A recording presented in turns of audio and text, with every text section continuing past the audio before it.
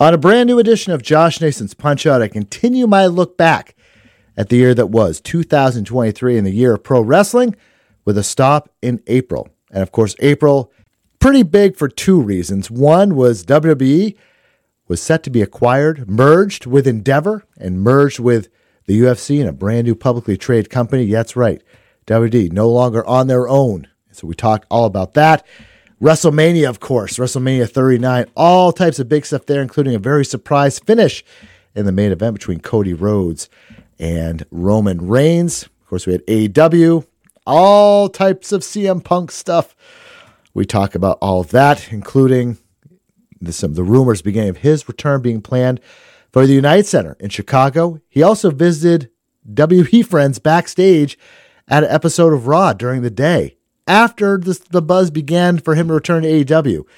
What a decision. We talk about that. And I will note that this was recorded prior to CM Punk making his surprise return at WWE Survivor Series. So if you find it strange I didn't mention it all, it's because it hadn't happened yet. Trinity made her debut for Impact Wrestling. We chat about that. Japan, Junk Drawer, Impact Wrestling, Ring of Honor, all the type of stuff. And joining me this time around is returning guest Fightful's Kate Elizabeth. So Kate and I talked for about hour 15 or so about all this stuff and more. Really fun show, really busy show, newsworthy show. You're really going to like it. Josh Nason's Pro Wrestling Year in Review series taking back to April 2023. Let's begin.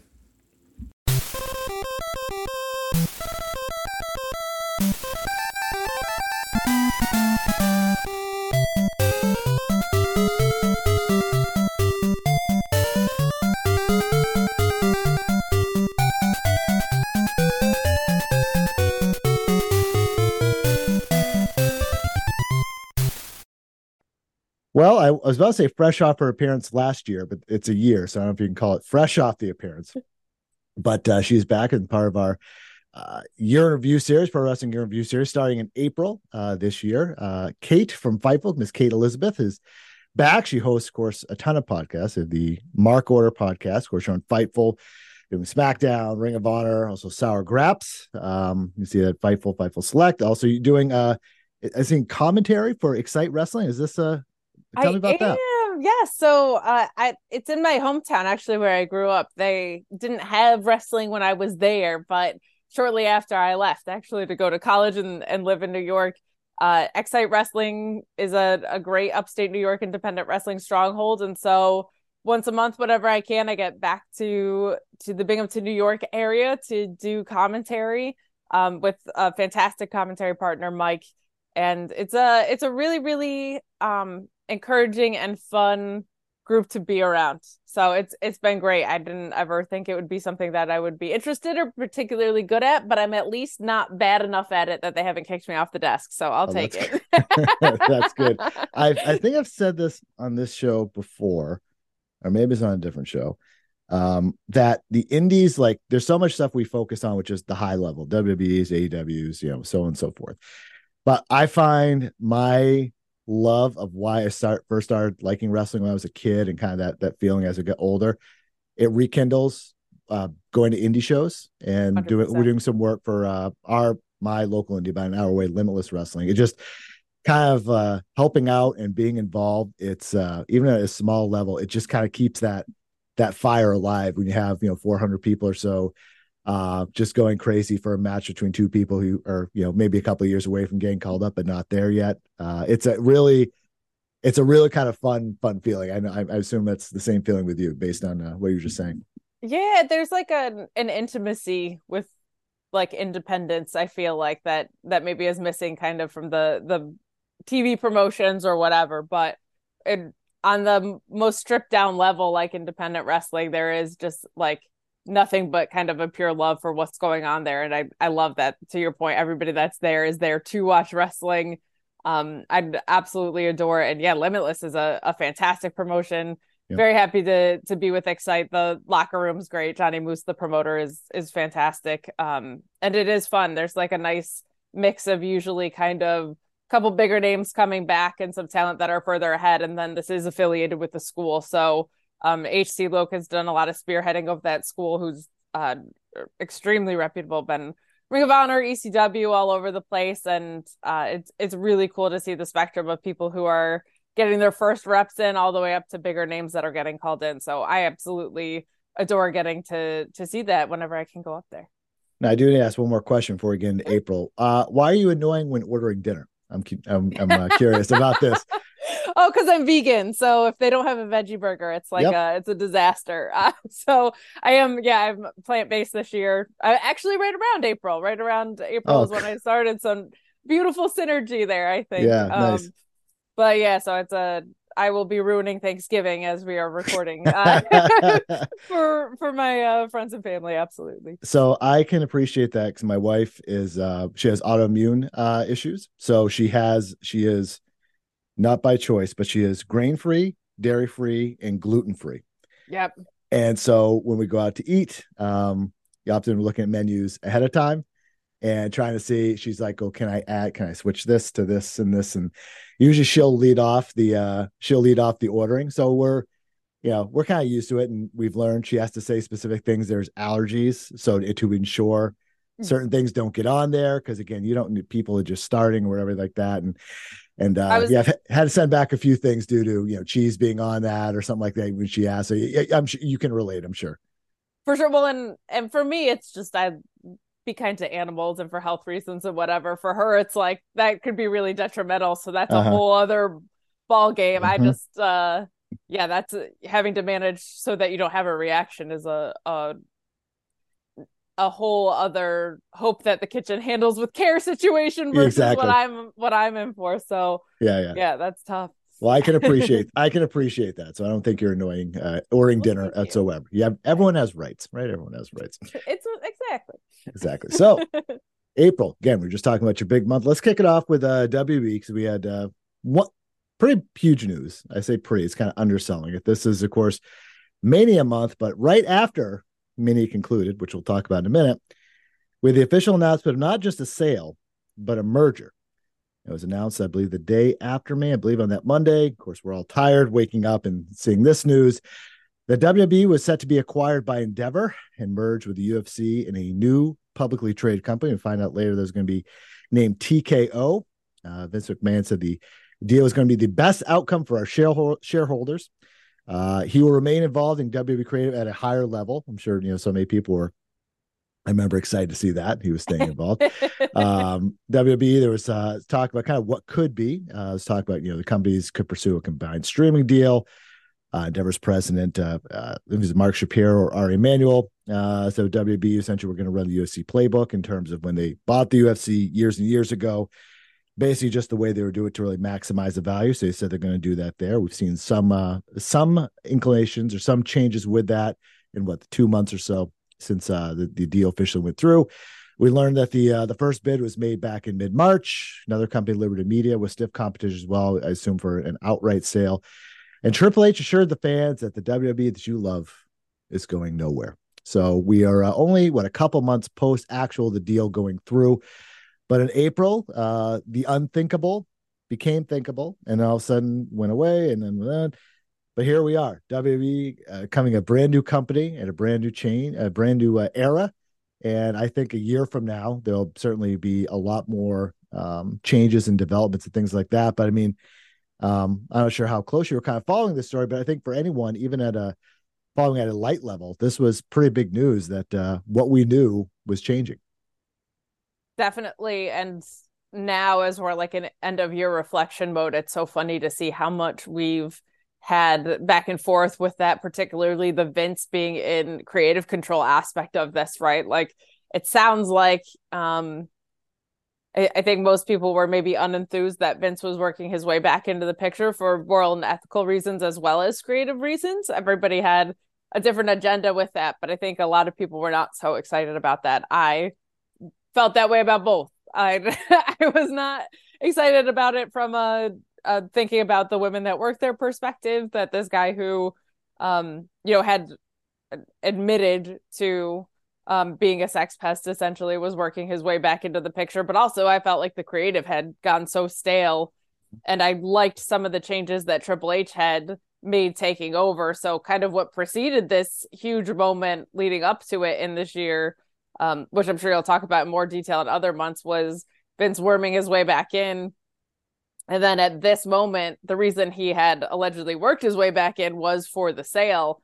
And I think when all of us read that part of the condition of the sale was that Vince was going to be in creative, many of us, I think, kind of were rolling our eyes or hoping that that wasn't true. And now we've gotten to where we're at, and it feels like Vince maybe is not in creative anymore, and that this deal maybe was done under the false pretense of that, because it was pretty quick. If that was in April and we're in November and Triple H has been back in control for at least 2 months at this point, that was a very, very short run that Vince had back in control. So looking at the moment of it, it's so funny to see how much the reactions have been predicated under something that was maybe under a false pretense, because I think a lot of people were concerned about the direction of the creative after that sale went through, with the conditions that it went through under, only to have those conditions be reversed now.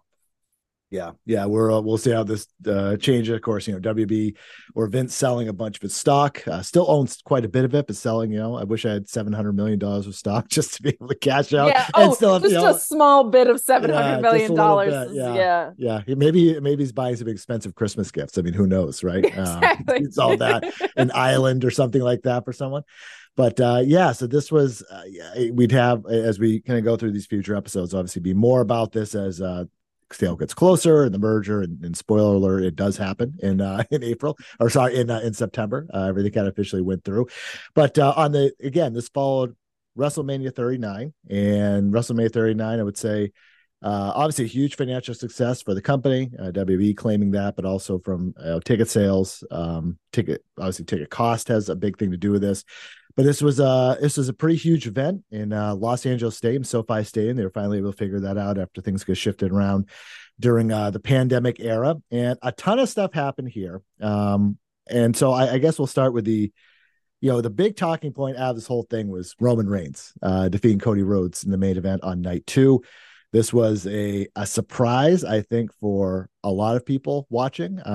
I'm sure some people would be like, I expect the whole time. I didn't. I think a lot of people were very surprised that this, it seemed like a logical kind of end to this part of the story, as they keep saying. But Roman Reigns won. I remember just being in disbelief and just be like, really? Like I still am surprised by this.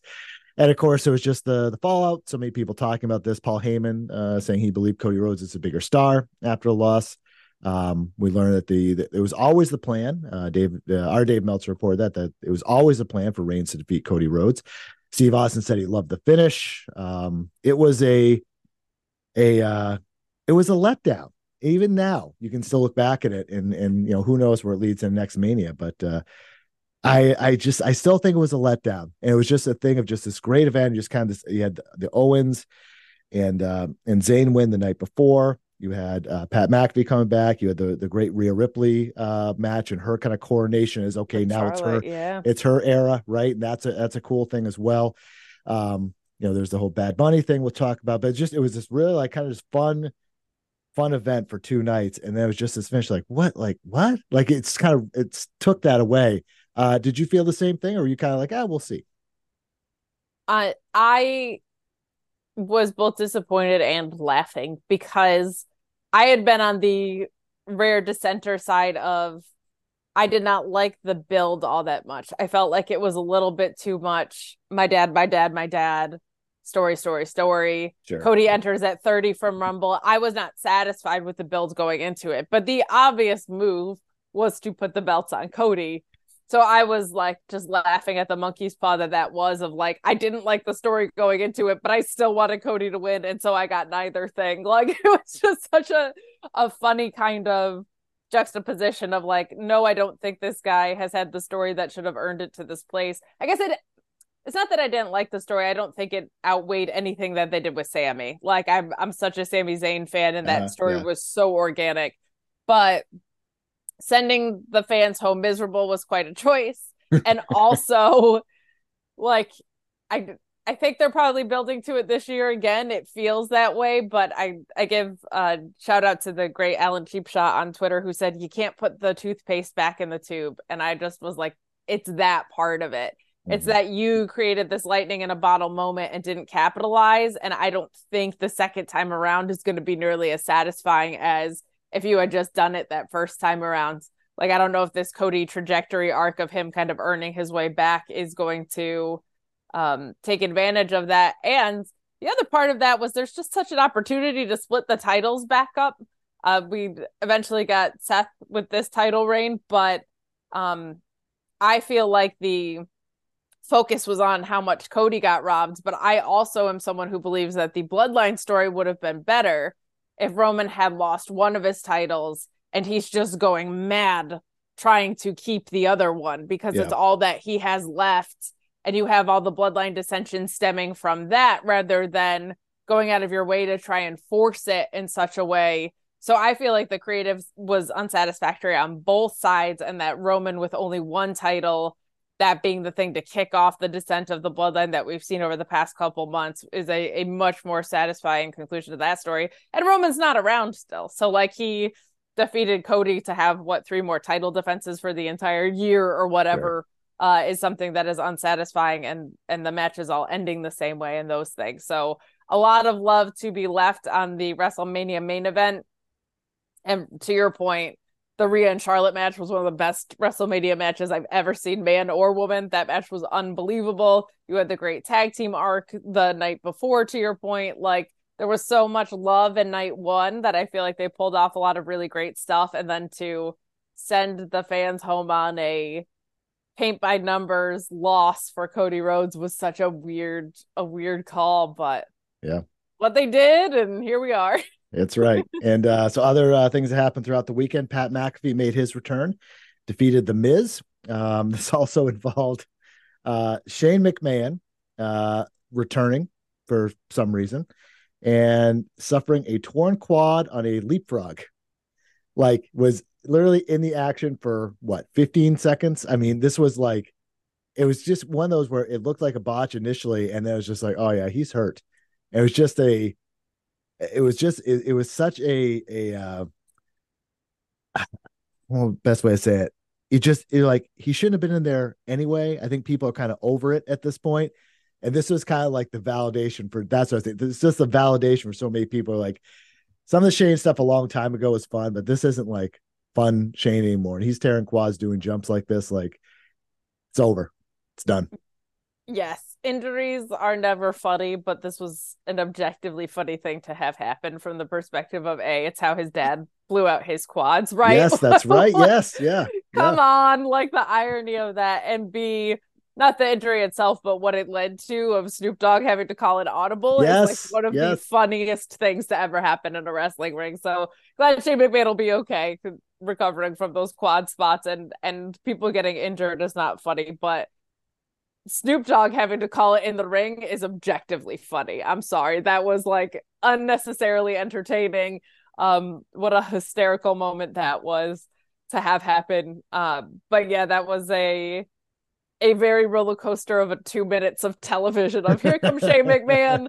Shane blew out his quads. Here comes Snoop Dogg with an elbow drop. God bless. So glad you brought, I didn't have that in my notes, but you're right. That whole thing. What a transfixing 2-3 minute stretch that was. Just I'll say you'll never see anything like that again, but who knows? We probably could see something like that like anytime. It's just absolutely crazy. It's wrestling. Anything can happen. Sami Zayn and Kevin Owens winning the tag team titles on night one to cap that night. Of course, we talked about Rhea Ripley winning the SmackDown Women's Championship, still the champions of this day, and doing WWE is really, really leaning in heavy to long title reigns. Obviously, there's Roman, which is a shade beyond, but you also have Rhea Ripley, Gunther, some of these talents who are holding these titles for a long time. This was Ripley's run, I think, long overdue, and I think people are really, as far as Judgment Day, they're really just into her as like one of the top stars, not just female stars, but like that dominant force. People love that, and I think she's done a great job this year.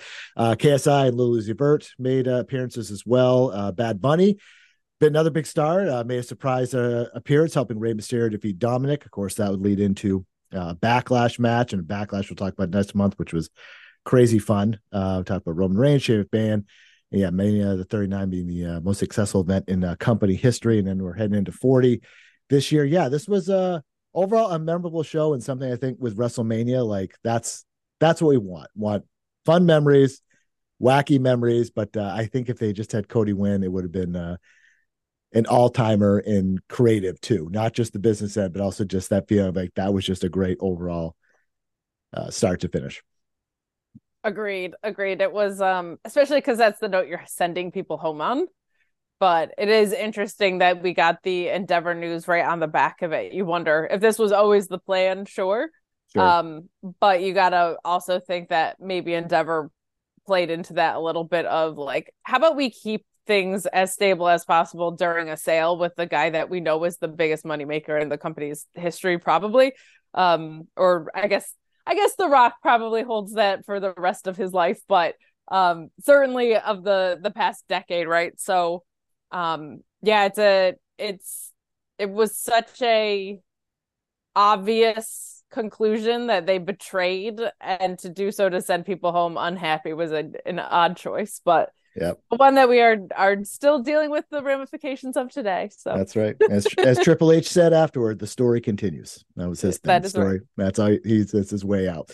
All right, let's go through a bunch of other headlines. I'll split these up into a couple different blocks. I'll kick it over to you for thoughts afterward. So Vince McMahon, as you mentioned, back in charge at WWE Raw, and already changing scripts a few weeks in, so that was good.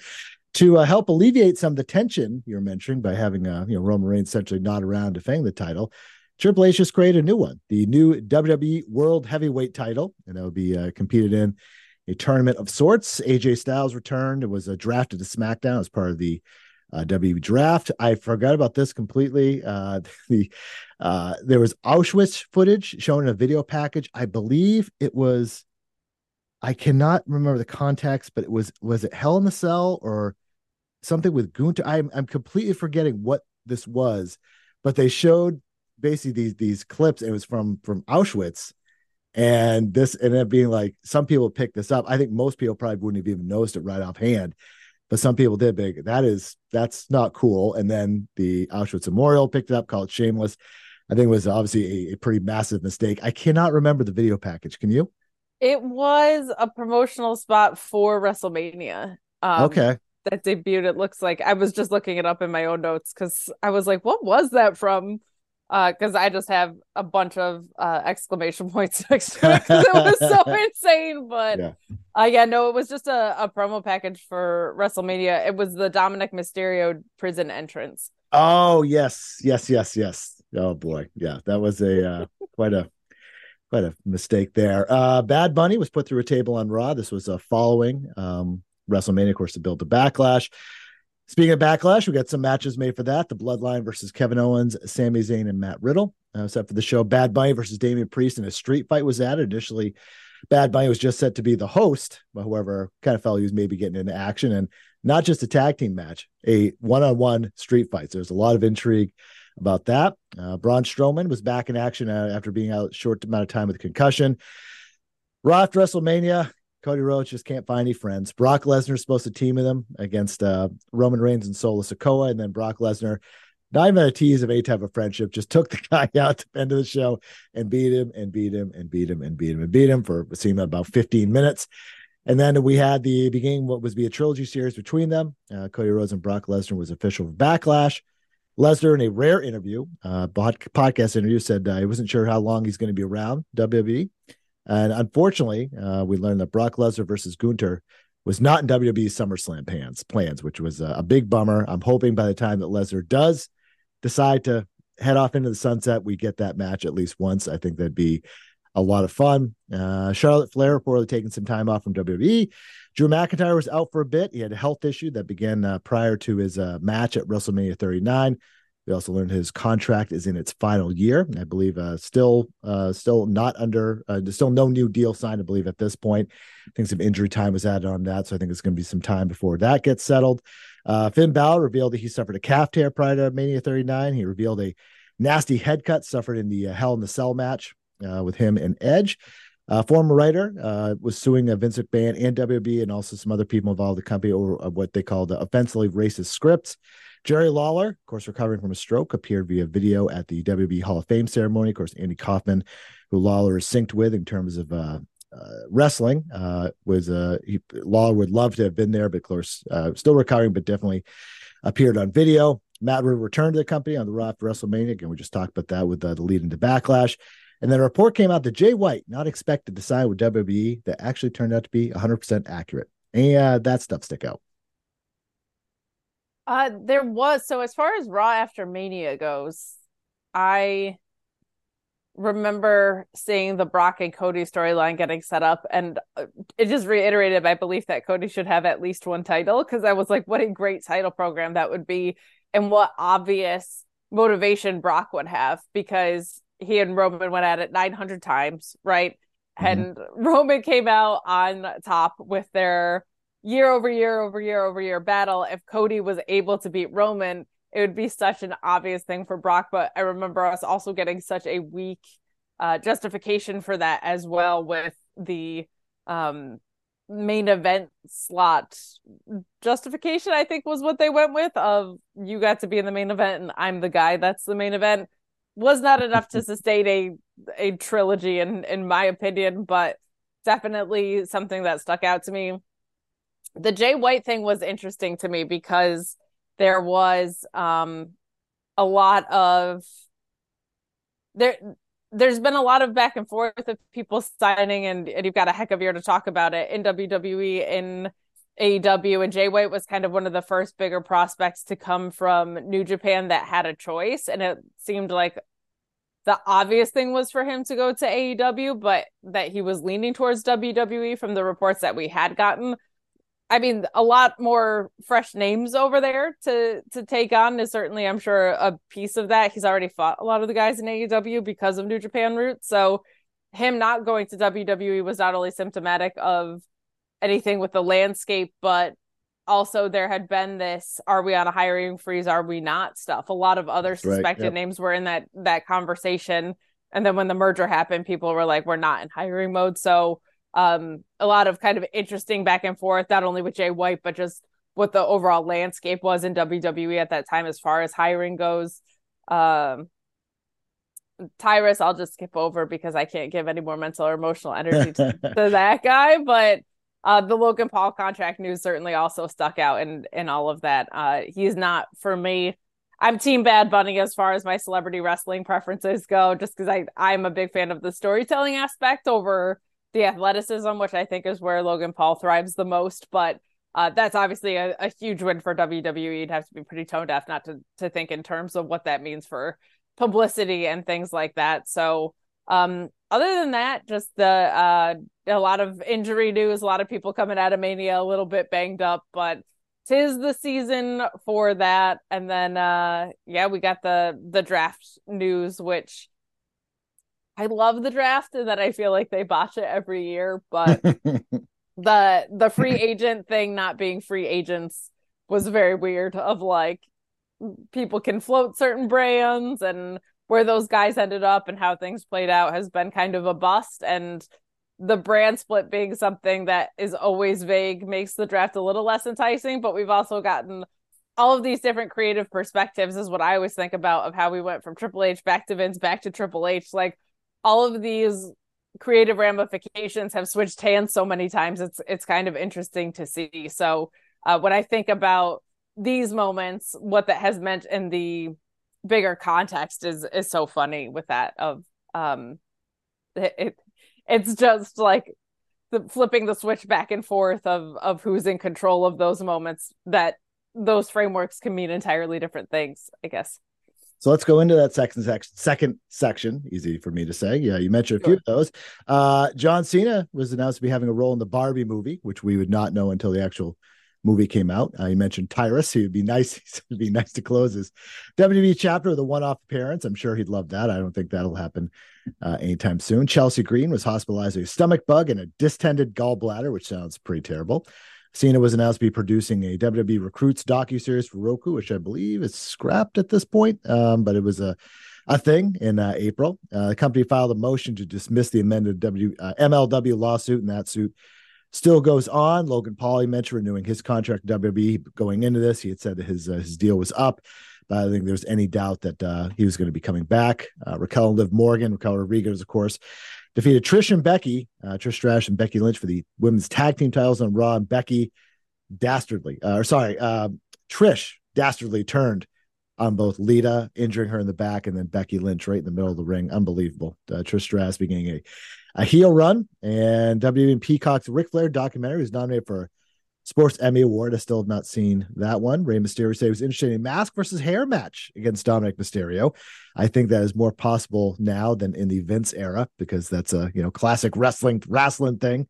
Sure. I can see Vince not being that interested, but Triple H perhaps. Gable Steveson was returning to amateur wrestling for the U.S. Open tournament, and his I don't know if this WWE thing's going to happen for him. We were promised the next Lesnar type, and it just doesn't seem like it's going to happen at this point.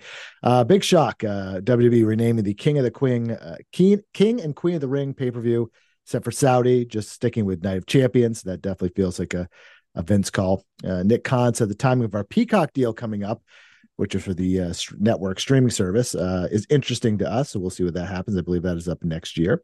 The company and Fanatics announced an expanded merchandising partnership. They also reached a deal to allow wrestlers back on Twitch, with reportedly some more cash for them.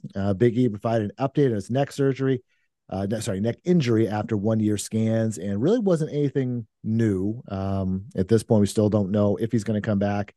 We're sitting here in November, still have no idea. Seems perhaps not, but you want to take these things slow. So you never say never. There's so many people we've kind of written off like they'll never wrestle again for a variety of reasons. And all of a sudden 5, 8, 10 years later, they come back. And most of the times at AEW, of all places, that always seems to happen. Trish Stratus revealed she wrestled with a partially torn hamstring at WrestleMania. Ric Flair, what a big shot. Call Vince McMahon his hero. He's a great guy. I don't care what he does. What a stunning quote there. WWE ordered their employees to return to office full time, kind of following the suit with other big companies around the country post-pandemic. Edge, included this in here, said he might have another year left at performing at this level. And of course, now he's in a brand new home and performing quite often and wants to do so for quite some time. So we'll see what happens there. Big change for Madcap Moss. His name got changed just to Madcap. That's it. So, yeah, big shocker there. Minneapolis reportedly a finalist to host Mania 41. As you mentioned, the draft. The funny thing about this, Alba Fire, Isla Dawn, and Indy Hartwell all called up after they won championships on Stand to Deliver, which we're going to talk about in just a minute. So all the champions in some form or fashion, except for the men heading up to WWE. I know you talked about a few of these a second ago. Anything else there stick out to you? Well, what sticks out to me is I'm a bad guest because I got ahead of where we were at in our notes. So my apologies. The guest, look, it's Thanksgiving week. The guest gets it. You invite guests in, they get to do what they want, feed up anywhere and all that stuff. So no issues there. I read ahead of what you had recapped. You're excited. You're excited. I was, but I will call out the Trish Stratus and Becky angle was not my favorite, but I think what ended up coming out of it was incredible. We would in later months see this match get bumped from SummerSlam and Becky Lynch making lemons out of lemonades, which you'll get to talk about in the future. But this leading to one of Trish's best matches ever in that blow off of the feud. I feel like this angle kind of overstayed its welcome for how long it had been on television, but I can't argue with the fact that it was a good way to give Trish a bit more proper of a send-off, and that Becky Lynch just provides value over and over and over again, whether she's working with alumni that are a little bit later in their career and might need some in-ring assistance, or these young talent that she's putting over now in the later months of the year with her NXT run and just people who haven't been on TV in a while. So looking at that, I just think what a testament to what Becky is able to do and continues to cement her legacy and be just one of the biggest stars in wrestling. This was a really, really productive thing for WWE programming, I think, and what it ended up doing for Zoe Stark in the long run. So good stuff that came out of this, but ended up being a pretty pivotal moment in the women's wrestling landscape for sure. Yeah, get a prediction out of you. 5 years from right now, we're talking. Is Becky Lynch still in WWE or is she in AEW? Oh gosh, that's a harder one too, because it's her husband and a baby are involved, right? So 5 years from now. So I keep thinking with her that she seems to be, there's some people who you think are just going to be like WWE for life. like the John Cena's, probably Roman Reigns, those types, right? I guess have this sense, and I don't know what it is, that she might be one that's willing to look outside. Kid gets a little bit older, wants to maybe spend obviously more time. AEW schedule, assume we're probably still as flexible, a few years from now. I just wonder if that may be one down the road where she's just like, I want to try something else. And maybe she gets the edge kind of feeling of there's only so much I can do here. I don't know. Just a thought I had that there's someone that was going to go. I think that maybe someday she might do it just to cross off the bucket list, assuming AEW is still kicking and making good money and all that stuff in 5 years, assuming that.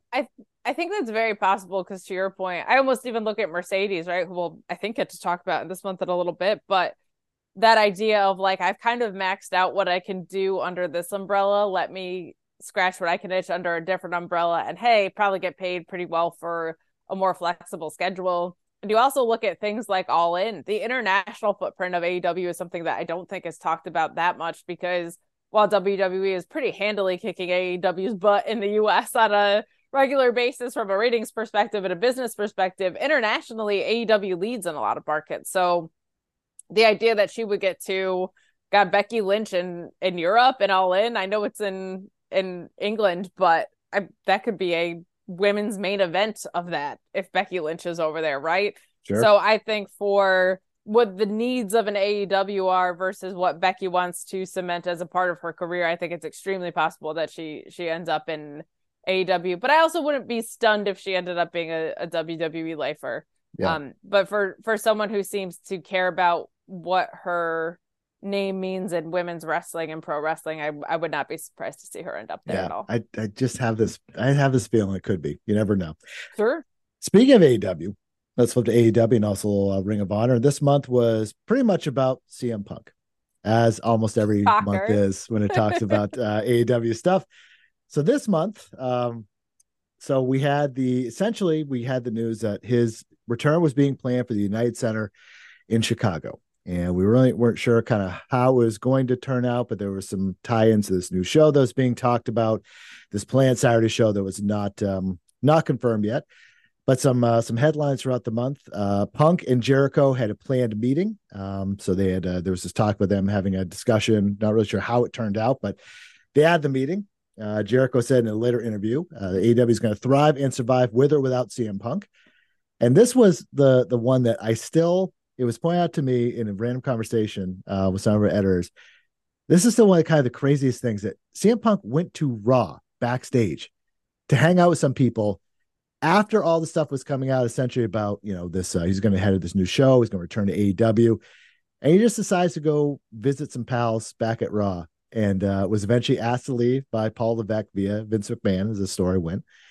And he's just hanging out at Raw in Chicago. And this is still like, even now saying it, under AEW contract, he's just like, screw it. I'm just going to head over and see some friends. It's just a weird look. I don't think it made anyone kind of look good out of this whole thing, especially AEW. So we'll talk about that in a second. He also appeared backstage at Impact's Spring Slugfest tapings in Chicago. That to a lesser extent to me, that's fine. But the Raw one is still is so crazy given the history and all that stuff. Again, there was talk about his return playing United Center in Chicago. Dax Harwood in his podcast said that Punk misses wrestling, wants to come back to AEW. There was a major debut return expected along with Punk, and we'd get some returning names there. So yeah, so basically, the story was that he was coming back as part of this brand split for this new show, which would be coming to as we thought at that point, again, AEW Collision was kind of the idea. Dax Harwood also saying that Punk and FTR versus Elite at Wembley Stadium could launch AEW to the next level. And there's all these different headlines coming out from, who knows, like there was talk about him working with Jericho, wants to work with the Elite, but we kind of knew that he was coming back at some point over the summer and to probably head up this new Saturday night show. A lot of rumors, a lot of talk, all this stuff. And of course, then he goes backstage to Raw as all this buzz is leading into it. What a month for CM Punk. And we're going to say that a lot during the series. Yeah, you're going to have I'm sure last year, just like this year, right? But I feel like there were a couple things with that Raw appearance. One, CM Punk loves to troll. He's great at it. I will never give him a knock on his ability to troll people. It's unprecedented. He's doing it as we speak right now. I'm sure there's some Instagram story of him indicating he's showing up as the devil on AEW, or Right, that he's right. showing up at Survivor Series on his IG right now. I also think if the discussions were, we want you to come back, but the elites don't want to work with you, at least yet, as we've been told to this point, that might have very much been an optics move of, look at me going to make amends with people that I have like either had weird tension with or wronged in the past, or companies that I'm not welcome at, of I'm willing to play ball, might have been the message that was getting sent. He did also show up at Impact, to your point, and he was at that New Japan crossover pay-per-view to support Mercedes earlier. So he might have been just trying to get his image back on track of that he's healthy for the business. That would last, of course, about 2 months or whatever, as you'll talk about with someone else down the road. But yeah, that definitely raised a lot of eyebrows at the time. But I thought, one, he's trolling, or two, he's trying to send a message that I'm willing to play ball. And if the match that everybody wants doesn't happen, it ain't because of me. It's because of the other side of things. Sure. But I got into wrestling because of CM Punk. I stayed a fan in wrestling because of CM Punk. So that was a very weird emotional roller coaster for me. I was rooting for Collision to do well. I was rooting for a CM Punk return. If it was my business, I probably wouldn't have brought that guy back. But as a fan of the guy, I was rooting for a healthy and copacetic return, which obviously did not end up being the case. No, what a yeah, I can't help to think about, and I've brought this up before, if Tony Khan had got all the parties together, before September 2022, all that happened, kind of where things could be. Would there still be problems? Are there any type of reconciliation? I had to think that there would be, but you really have to get ahead of it. And I mean, perhaps there wouldn't be, but it wouldn't have ended as bad as it did. And yeah, to your point, I think it's fun having him around, or it was fun having him around in AEW, fun having him around in the company. Interesting, headlines and things like that. And it made things, it was a different element to it. And it's unfortunate things ended the way they did, that they could not figure out a way to resolve things and make a ton of money and have a ton of interest for a huge year-long feud with all these guys involved. We can wish for these things, but sometimes they just don't happen. And unfortunately it didn't. And yeah, so at this point, he hadn't even come back to the company yet, and still causing controversy. This comes after March, which we talked about in the last episode, which he had the Instagram comments about Jon Moxley and the whole Rocky 3 series and thought it was stupid and that whole thing. So yeah, I mean, every month there's things we forget about that happen, but yeah, maybe we should have saw this coming. Maybe Rocky catching strays and Larry being involved. There's so many third parties here that just don't deserve the hate that they got. Let's see. Of course, to talk about the new show, we knew the idea is going to remain. AEW Rampage is going to remain on TNT despite this third show. New show is going to be. We learned some details, some rumors, nothing confirmed. Going to be on Saturdays on TNT and likely named Collision. That'd be split crews, and there was a lot of intrigue going into this new show. Do you think? As we sit here in November, obviously, there's no Punk on the show. Are you still into Collision as much? Is it a little bit more of a labor for you to watch it? How does it kind of fit in your wrestling diet, so to speak? It's generally still my favorite American wrestling program week over week. I think they've done a good job of keeping Collision feeling different for the most part. I wish it was as strict as it was when Punk was there, as far as like clean wins and stuff like that. But I do generally feel like every Collision we get at least one match that's like a holy crap, that match was incredible kind of thing. Danielson appearing there when he's been healthy has been great. The alleviating of the roster that it's done, I think, has been good. Ricky Starks finally has some gold on him. So I think there's a lot of positives on that front. I will say it does feel like when programming expanded hours wise in AEW, the quality has gotten a little bit diminished across the board. I feel like Dynamite, though very recently, has, I feel like, been turned back around. I feel like it struggled to maintain its identity a little bit, and that when you go from 2 hours of programming to 5 hours of programming plus ROH, things do feel like they got spread thin overall from an AEW perspective. But I feel like Collision in general features a lot of the talent that speaks to me the most, and overall is my favorite. I just wish it wasn't on a Saturday. Like that's I know, that's I the know, rough yeah. thing. We watch so much wrestling doing this during the week that I'm like, man, I don't even have my weekends anymore I if know. I'm colliding, as the kids say. That's right. Yeah. Yeah, I'd agree. I like how it has a different feel and a different kind of like it feels different than Dynamite. I generally enjoy it. I don't get to watch it a ton live, but whenever I generally enjoy it. I think it's a good thing, you know? Yeah, I think so too. I think so. Let's go through some of the other headlines from some AEW Ring of Honor happenings. Dax Harwood announced the end of his podcast due to causing more harm than good. These podcasters, Kate, you know what I mean? These podcasters cause all Oh, these just problems. causing all this trouble out More there. harm. Those nerds talking about this every night of the week. Unbelievable. Yeah. So Dax left the business, but we'll see if he ever comes back. Hangman Page clarified his comments on willingness to take advice. That was, of course, the big thing with CM Punk in terms of talking to veterans and all that. So we talked about that. Penelope Ford and Kip Sabian detailed kind of the mental anguish of suffering a miscarriage. So were very honest about that.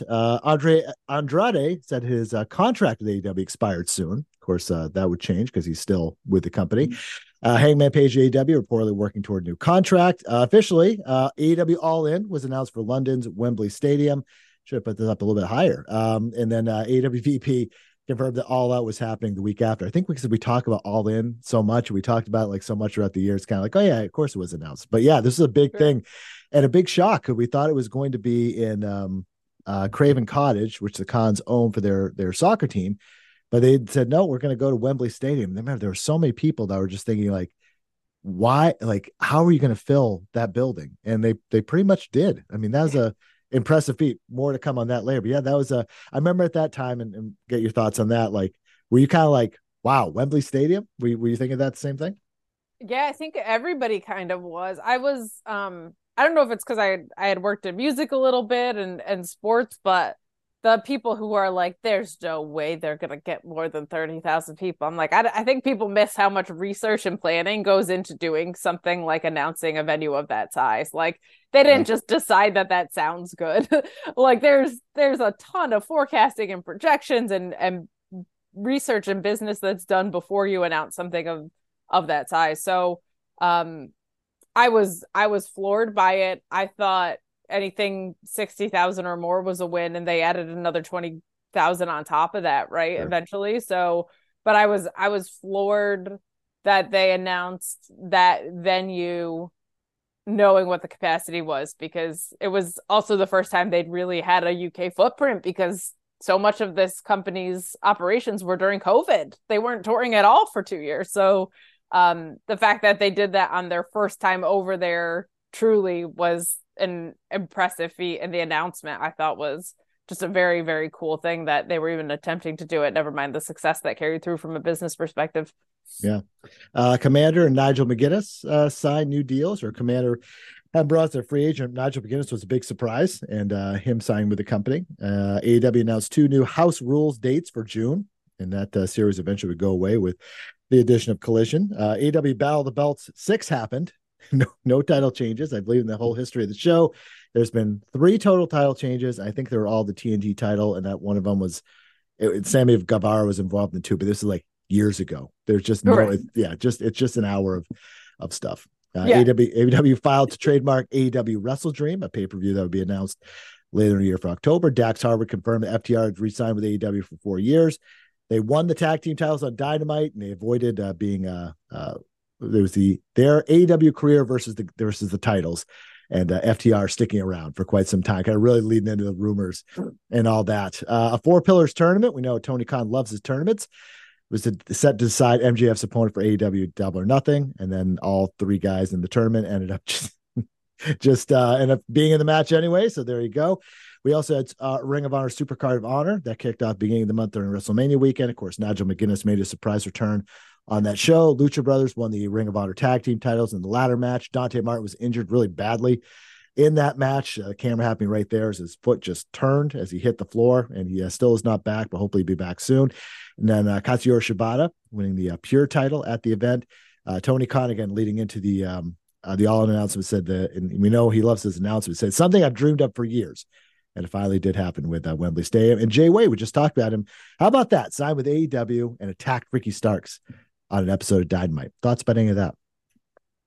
My goodness. What a loaded month this was. And I'm sure you're saying that about every month because Sure. there's so many things that you forget, but truly an underrated signing, or I feel like people maybe now are realizing how great, but Nigel McGuinness, man, like what can we say about this guy's ability to do commentary in any context, doing it so well? Him just holding that grudge against that clam digger Bryan Danielson will I know. not I be love it. I told love it. Yeah. no end, but what a pickup for them. I think the commentary desks at AEW are generally pretty strong. I think you're seeing JR kind of enter and exit the picture in more specialty roles, which I think is a really great transitional move for him as he gets a little bit older and things like that. But I love that Nigel signed, and obviously Jay White, not a fan of what they did to him booking wise this past weekend, but a superstar. I believe in any company. I think he's just one of the most natural talkers. I think he's one of the best in-ring performers that you can have. So really, really cool to see him get that. And yeah, as they were building the hype, right, to All In, the pre-sale numbers, I don't know if that was this month or not, but like just crazy how much momentum that announcement had behind it and carried them through to a really great number. But yeah, Nigel sticking out was awesome. And also the comeback of Katsuyori Shibata is probably one of the quieter things that happened over the past couple of years. I think maybe hardcore fans of New Japan have realized it and people are starting to understand, but I think a lot of people thought he was going to have a cursory return that looked like he would, wrestle some matches and not really take some bumps with everything that he's been through. But here he is, your ROH pure champion, which is pretty wild. And yeah, we're still feeling the effects of that injury to Dante Martin for sure. That was a brutal thing to watch happen in real time, as I'm someone that covers ROH and is a fan of the brand. I think FTR resigning is the other big piece of that, right? Them sticking around is great for tag team wrestling. They're one of, if not the best tag team in the world, and them choosing to stay in AEW is good for AEW and a loss for everyone else, in my opinion. So a 4-year deal too, something really substantive to lock into, and valuable everywhere they go. So good stuff. But the big thing of all of this month is that those darn podcasters, man, really being in the way. That's right. Let's see. We'll wrap up the rest of the AEW month. The company hired former VP of Communications Adam Hopkins. Jonathan Gresham wanted to set the record straight about his Tony Khan meeting and his Ring of Honor release. We talked about that and kind of admitted he handled it the wrong way, but kind of really went into full detail about that. Sky Blue officially signed with the company. Nick Wayne was set to make his AEW debut in the July edition of Dynamite after he officially turned 18. Tony Schiavone said that he believed that AEW had signed Billy Starks, so it's kind of AEW / Ring of Honor.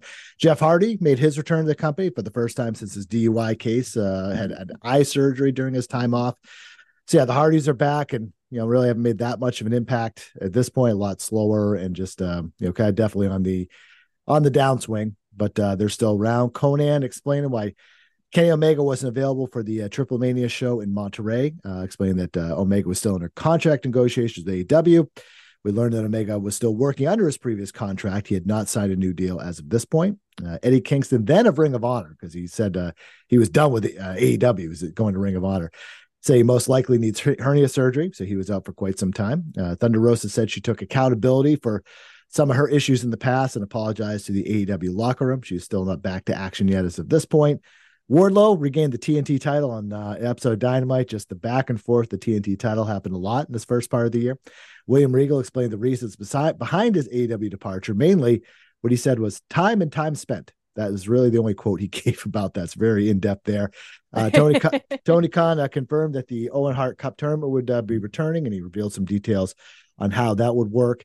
Roderick Strong signed with AEW and made his debut on Dynamite. And then speaking of the Hardys, the deletion match, so to speak, the firm deletion was set for an episode of AEW Rampage, so bringing back that old trope from the past. Thoughts about any of that?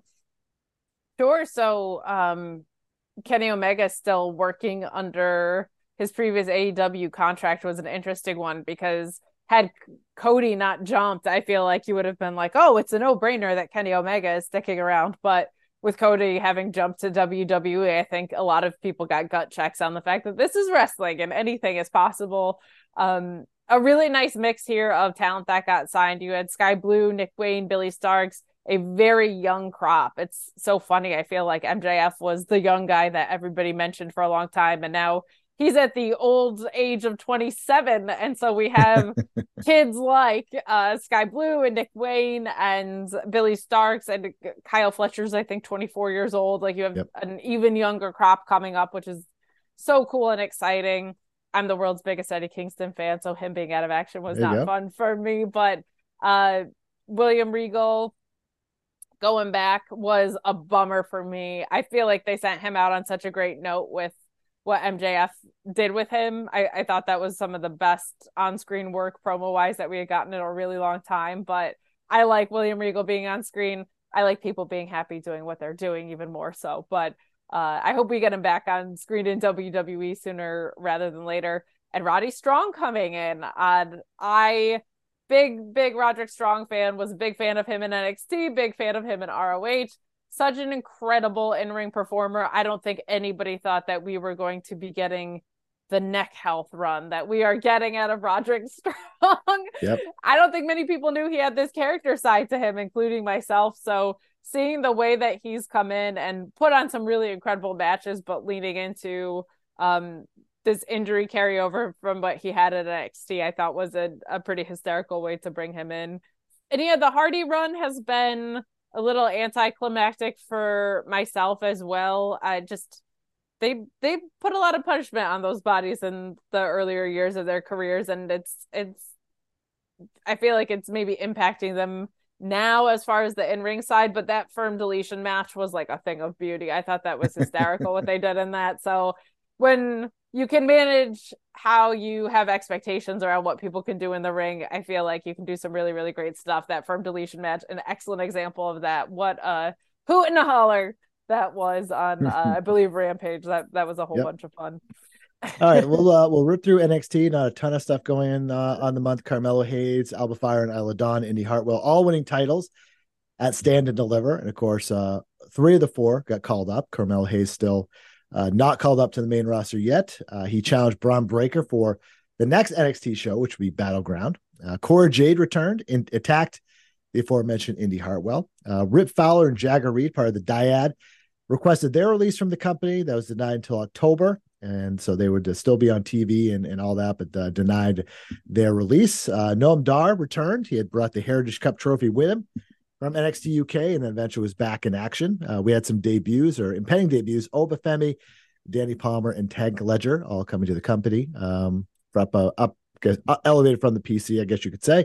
And Saul Ruka, a budding young star with a viral move. The corner was sidelined for a year. Probably going to be about a year with a torn ACL. So sad for that. Sad that happened. Any of that stick out? You remember during the month?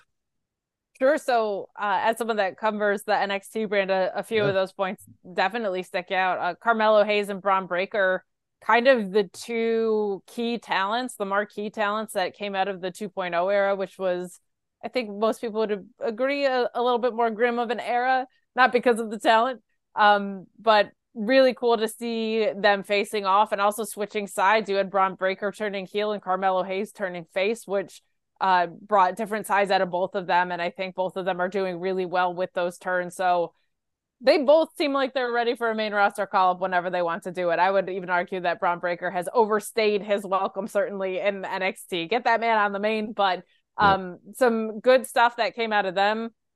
Rip Fowler and Jagger Reed, of course, now Zach Gibson and James Drake didn't get their release granted, but now I think doing some really, really compelling stuff on the indies, back to regular form kind of what they're doing. I feel like they were not maybe the right calls for that Joe Gacy stable, but I'm very happy for what they're doing on the independents because I think they're absolutely crushing it.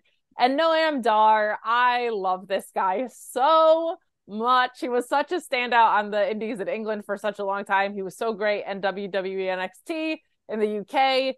him coming back and bringing the Heritage Cup with him have both been really wonderful moves for the product. He has incredible timing and is an incredible in-ring talent, and the Heritage Cup being a device that offers kind of a different flavor to what they have already in existence has been so great, having multiple rounds and time limits and something that feels like a little bit more prestigious. Has been a really, really refreshing stipulation just to have in programming. So huge wins when you have Noam Dar on your screen and bring the Heritage Cup back for sure. Let's flip to Impact because we had a big debut. Trinity, the former Naomi in WWE, Trinity Fatu. Not Fatu in Impact, but made her debut at the TV tapings and soon have her first match, I believe, is against Kylan King. Might have been her first match, but obviously was going to be and has been remains to be a big player in their female division, in the knockouts division, and kind of assumed that maybe it was going to be a short run, but she's been there for quite some time, again since April, and is still doing it in November, and no slowdown there. Steve Macklin winning the world title at Impact Rebellion, defeating Kushida, of course, due to injury from Josh Alexander tearing his triceps. Deonna Purrazzo regained the knockouts title at Rebellion because Mickie James had to relinquish it due to injury. Kind of a rare situation where both Impact's top two singles champions had to drop their titles due to injury. Really random timing there. And Nick Aldis made his return, and it's clear that he wanted to go after the Impact World title. The company announced that Tom Hannafan was sticking around a little bit longer, giving him a new contract. The company announced dates for Slammiversary and Multiverse United 2 with New Japan Pro Wrestling. Really just frankly shitty situation at WrestleCon. Giselle Shaw getting verbally accosted, yelled at, and just awful stuff by Rick Steiner. WrestleCon had to issue a statement, and it's just still a stain on the business that doesn't need to be there, with guys just doing this stuff. And it was just a real shitty situation. And doesn't seem like Rick is going to be coming back to any events anytime soon. Tommy Dreamer's taking some time away from Impact Wrestling. We learned later is due to his mother being in bad health and also him dealing with skin cancer. Things appear to be better now. Of course, his mother did pass away, but Tommy is back with the company and doing all right. And then their next big event, Under Siege, is taking shape. Steve Macklin versus PCO world title match, and a last chance knockouts title match was also signed for that show as well. So thoughts about any of that? Yeah, what a win for Impact to have Trinity. Like, what a great fit that has been. Thought it might be, because Impact has always done a great job with the knockouts division, leading the way for American women's wrestling television. I feel like she just the best brand, and what an asset to have there as somebody that's kind of trying to re-cement their footing. To your point, had only signed a 6-month contract, I believe, out the gate, but has stuck around. I think it's been a huge win. Impact's kind of that little brand that could, man. I love to see them kind of picking up some steam and doing super well, having these cross-promotional relationships. And as someone that was at Multiverse 2, I was so glad to see what we got out of that. That was an incredible time and a lot of fun. Tom Hannafan, again, these commentary W's, people underrate them. Commentary is a very important part of wrestling, people. So very glad. I think he's one of the best to do it, and glad that he stuck around that brand, because it's a really good fit there. But yeah, it's a testament to their entire roster when two of your biggest can go down with major injuries and you still are able to pull off some really great programming. So very cool to see this little brand really starting to thrive. I think if they could get their distribution on track, it would do a little bit better as far as being able to access the product. But the product that they're offering is something that I think has really blossomed this year. And in this month, you're seeing a lot of the fruits of their labor pop up, with Trinity sticking around. And of course, the Giselle Shaw thing. I hate. And WrestleCon even tried to leave room for Rick Steiner to apologize for his actions, and he didn't. So stand with Giselle Shaw, stand with anybody not getting bullied for just being who they are. But other than that, it's been cool to. I watch and cover ROH, so I don't get to really watch Impact all that much. But this brand has really kind of taken shape, and the Scott D'Amore era tends to be thriving. So good stuff to see there. I'd agree. Let's run through Japan as we begin to round the bend. Sonata being Okada, a surprise win for the IWGP World title at Sakura Genesis. Aussie Open also won the IWGP Tag Team titles, and that followed them winning the Strong Tag Team titles at Capital Collision. The match included the Motor City Machine Guns and Tanahashi and Okada. Orange Cassidy had replaced Eddie Kingston, your favorite, on that show due to his injuries. Clark Connors joined Bullet Club at Capital Collision. And what happens when you sign Bullet Club? You sign a new contract. So he signed a new contract with New Japan, sticking around for quite some time. The aforementioned Hiroshi Tanahashi was injured due to a rib injury, had to make some changes to the Collision card, and then also was missing, had to miss the road to Dontaku dates. So recovering from injury there. Mercedes Moné, we're just talking about her, versus Mayu Iwatani, was set for Stardom's All-Star Grand Queendom event. She made her surprise Stardom debut as kind of part of the lead up to everything. It was learned that she agreed to a contract extension with essentially Bushi Road with New Japan and Stardom. They officially announced her for New Japan Pro Wrestling's Resurgence. She was set for the first ever New Japan Strong Women's Championship tournament, which that would not turn out good for her due to an injury. And then Naomi, I include this in here because it, of course, so linked to Mercedes / Sasha Banks. It was learned that the reason that Naomi was not in New Japan and Stardom along with Mercedes was due to pressure to keep spending down. So she got her opportunity in Impact. There's just I think a lot of people kind of wondering why they wouldn't sign her was just due to spending, which was kind of an issue throughout New Japan throughout the year. They revealed dates for the G1 Climax 33 tournament. New Japan, All Japan, and Noah announced an all together again joint event for June. Kenny Omega was revealed he was going to defend the IWGP US title against a tournament winner. Juice Robinson was removed from Collision due to a storyline suspensions. They were sticking to their storylines there. You don't see that a lot. Will Ospreay medically cleared to return to the ring. And he said revealed that his New Japan contract expired in February. And he said at the time, I'm fairly positive me and New Japan will work out a deal. So as we sit, a couple days past him officially signed with AEW, things were a lot different back in April. And then Kushida and Kevin Knight winning the IWGP Junior Heavyweight Tag Team title. So a few things of note there. Yeah, we had Sonata winning the title. We had Mercedes Moné continue to do her thing and establish herself in New Japan. And then, we had a few different things that month. Will Ospreay coming back. Any thoughts on that?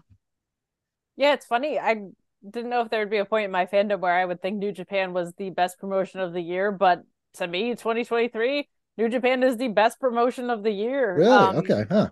Yeah, I feel like AEW's had a very weird year and WWE has had such a volatile year with the switching back and forth. And I feel like a lot of the things that you saw on here has been New Japan going back into star-making mode. Clark Connors joining the Bullet Club. What Bullet Club has reinvented themselves at this year, I think, has been great. Aussie Open, obviously now in AEW, but did some really great work over there. I feel like you've seen Will Ospreay have the best year of anybody. That him returning from injury was a huge part of this, obviously, of course. Now, in retrospect, him saying that he's going to work something out with New Japan, and maybe he didn't realize he was going to have a career year in his contract year at the time, but here we are. I feel like Will Ospreay, wrestler of the year to me, and I'm glad he's going to be able to work in a company that has a working relationship with New Japan, because that at least he'll get to work some dates for the fans that kind of have fallen in love with him over there. Yep. And a lot of other stuff. Kevin Knight having a breakout year. I think TMDK has been my favorite stable of the year. So seeing things like the G1 Climax getting announced, like all of those little things are cool to see, but to me speak to the overall picture, of course, of that New Japan has put together the most productive year, definitely since before the pandemic. They got so robbed of some of their talent because they haven't been able to travel internationally, and Japan was shut down for so long. But the biggest and obvious one, of course, being Mercedes. If you had told me 3 years ago that Sasha Banks would not be in WWE, I would have laughed at you. And if you had told me, well, New Japan is going to be trying to really cement women's wrestling as a bigger force, even outside of Stardom, I would have laughed you out of the building, because who knew we were going to be getting such a fruitful brand in New Japan Strong, and that we were going to be able to see like the crossover with New Japan and Stardom. So I always look at that as a really cool move from Mercedes' perspective of, she could have done anything. She could have stuck in WWE. She could have walked into AEW. She could have left to do music videos. She could have moved full-time into acting. She could have done anything. And for her to choose the thing that is probably the most pure wrestling love oriented thing as her next move, is so cool to me. Is so cool to me. As far as the Trinity stuff goes or the Naomi stuff goes, it kind of makes sense because I'm sure Mercedes cost a pretty penny to land. So Yep. the budgetary reasons coming into play makes a whole lot of sense. But I just think that's such a beautiful love letter to her love of wrestling that she chose this to be her next move, because it's probably the biggest thing she could have done for the overall picture of women's wrestling, I would say. And she's a woman that had every option in front of her to do whatever the hell she wanted. So very, very cool that she chose to make that. But I look at this year and I love what New Japan's done in this month, having some of those fundamental aspects of it. But Ospreay, to me, wrestler of the year, coming back here, also a huge highlight. All right, let's wrap up with the junk drawer. There will be some TMDK in here. I promise you that. Swerve Strickland now to be part of the mega title match at Triple Mania's Monterrey, a multi-person match there. We learned that the Triple Mania event for Tijuana would be the rematch between Kenny Omega and El Hijo del Vikingo for the Mega Championship. So we got to get that rematch. Billy Corgan said most heat around NWA champion Tyrus he thought was political. That's the reason, not that he's bad in the ring or anything like that. Bushwhacker Bush passed away at 78 years old. Dark Side of the Ring revealed their full list of topics for season 4. Speaking of the NWA, EC3, remember him, won the national title at NWA 312. Sabu doing better after suffering a serious medical emergency. Eric Bischoff detailed his recent health scare and said he almost died twice. Former WB guest host Jerry Springer passed away at 79 years old. John Morrison won his boxing debut at Creator Clash 2 against a YouTuber, I believe. All the YouTubers getting into the fighting these days. That's how you make it these days, I guess. Are you going to enter the fighting ring? I mean, you're a celebrity on YouTube. Are you going to do this at some point? Look, I'm not saying I'm already under contract, okay? But I'm not saying I'm not. Exactly. I like it. Ted DiBiase Jr. charged in the Mississippi welfare scandal that had gone on, of course, post-COVID. Goldberg said he was very much leaning toward a self-promoted four-city retirement tour. We have not heard anything about that yet. Strange story that came out during Mania weekend. Real one, aka Enzo Amore, was released by MLW. Everybody said he went on the offensive and said he would never agree to this title match that he was advertised for. He wasn't under contract and didn't really understand what the deal was. So that's the wrestling career of Enzo Amore continues. John Moxley announced returning to a Wrestling Revolver show. Vicky Guerrero, her husband, issued a statement denying her daughter's sexual assault allegation. That was a whole weird situation there. Zack Sabre Jr., TMDK, now to make his GCW debut at Fight Night in Brooklyn, and then was signed to face Nick Gage at GCW. Thank me later in a very odd meshing of talents there, but definitely a fun one. Richard Holiday out of MLW. He became a free agent following his successful defeating of cancer. MLW Fusion returning to BN Sports and YouTube. And the real situation with MLW Underground, still very confusing. No one really saying anything on either side. That was a whole thing. Joey Janela had to be pulled off 2 GCW shows during suffering a burn on his arm. This is during a match involving fire. It was it's hard to describe the spot. I can still kind of see it in my head, but yeah, it was just a Joey Janela thing. Put it that way. Well said. Yeah, Kurt Angle real plans to have neck fusion surgery in next year. And then speaking of MLW, Alexander Hammerstone out with a torn adductor injury and didn't really have his return date. He kind of had set out months and months ahead as he recovered from that. So thoughts about any of that?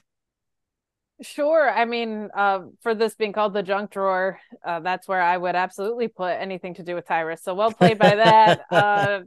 Not his politics. He's real bad in the ring. And also, yeah, his politics a little bit, probably. That is certainly not the only reason, though. He was 50-year-old and never really great at this. So I just, it seemed like a lot of people left Billy Corgan out of the room for that one. I was one of those people. Seeing the AAA crossover kind of reminded me of something that I've noticed with this year, which is just that wrestling on a global level is doing some really cool things right now. You're seeing scenes entirely internationally get lifted up instead of just a marquee talent from a place being the representative in WWE or AEW, and the interpromotional relationships being a huge part of that. So when I see things like Swerve and Kenny going to AAA to defend titles and things like that, just so cool that we're seeing AAA, CMLL, New Japan, all of these international promotions having these really, really cool moments. And some of the key highlights of the year in general, I feel like, have been international WWE in Puerto Rico, which you get to talk about for a couple months down the road, all in. Like, very, very cool to see what wrestling has become on a global level in the past year. You calling out that Zack Sabre Jr. match, man, there's not a lot of Zack Sabre Jr. matches I'm not interested in, but that one was not my favorite. I gotta say, but I did watch it. Nick Gage did better on the true wrestling stuff that I thought, but TMDK, my favorite stable of the year. I think Will Ospreay had the best year in wrestling, but Zack Sabre Jr. to me had my favorite year in wrestling. Loved his title reign. So thanks for sneaking that in there. I at least get to talk a little bit of ZSJ here, but other than that, yeah, just some kind of weirder stuff. The Enzo stuff, if that guy's in wrestling news, he's always doing something a little odd. And that Joey Janela spot was very gruesome, but yeah, there's so much that has happened in the past couple years of wrestling. I feel like this stuff, a lot of it would not be in the junk drawer if we didn't have such a loaded month in other ways, right? So so very speaks to the saturation of the scene right now in all of wrestling. But a couple of people that passed away in there, so of course to their memory and stuff. But yeah, other than that, kind of a nice way to round out the year or the month of this year. That's right. A lot more to go in the year. Yeah. That's right. It used to be a case where all the stuff we talk about would be like a year, but now it's like every single month. It's crazy. Can't do it, right? It's That's just right. wild. So before I let you go, give you a chance to plug where people can follow you. Obviously, you can follow you on Twitter at Miss Kate Fabe. But where can people? What's the preferred way for people to watch your shows, hear your shows, and all that? The floor is yours. Oh my gosh. Well, first of all, thank you for having me on. And there's no way that this doesn't take a ton of work. So thank you for doing this series in general, because it is kind of cool to reflect on a month by month basis about what a loaded year it's been. So thanks for inviting me to be a part of it and to putting the work into this, because it's a lot. It's a dense one, but you can find me at Miss Kate Fabe, as you said, on Twitter. On Mondays, I'm on Fightful Select doing your Raw Sour Grabs post show. Tuesday, Thursday, and Friday on the Fightful main channel doing NXT, ROH, and SmackDown reviews. Wednesdays at the Mark Order podcast talking all things All Elite. And you can subscribe to my YouTube channel as well at Miss Kayfabe on there as well. Just doing kind of generalized overall stuff. And there's going to be some extremely silly content coming down the pike as well. So if you are into some goofy stuff to break up these very dense wrestling months, I'm going to be trying to do some of that over there. So follow me there. And if you go to your Twitter right now, pinned at the very top, a lot of people do this, but you're looking to help some people out there who are less fortunate, put together some care packages with items that are $10 and under on Amazon. You can find that. I'm pointing to it as if people can see me doing this, but if you go to, I do this all the time. I use my hands. If you go to Kate's Twitter, right at the very top, help for the holidays, you can see there. She's looking for raise this from now until December 8th. So plenty of time to get in there. Yeah. If you have a couple bucks and want to help contribute this, that'd be greatly appreciated. Yeah. Thank you so much for plugging that specifically. I'm doing 10 care packages with items all consisting of $10 or less. So hopefully it won't break your bank if you are able to help out there, but just trying to, for the holiday season, we've got a couple of shelters local that need some love. So if you're able to contribute, that would mean the absolute world to me. There's some much bigger stuff than wrestling happening out there, and trying to take care of that as well. Certainly is. As a thanks for doing this, I will donate. I'll buy a couple items on that list for as a big thanks for doing that. Yeah. Least I could do. Thank you so much. Yeah. I think you're right. There's so many people that are, less fortunate, and we sometimes kind of lose track of that. So yeah, helping people out, especially kids and things like that, and grown-ups and all that stuff. Yeah, let's help out. So you can go to Kate's Twitter and see that. And if you have a couple bucks, greatly appreciated there. And with that, we're done with April, a month and again, a year after you went vegan and do all that. Very fitting. And quite a month, but I greatly appreciate the time you spent here. And that's it. Thanks so much, Kate. Thank you. I appreciate it.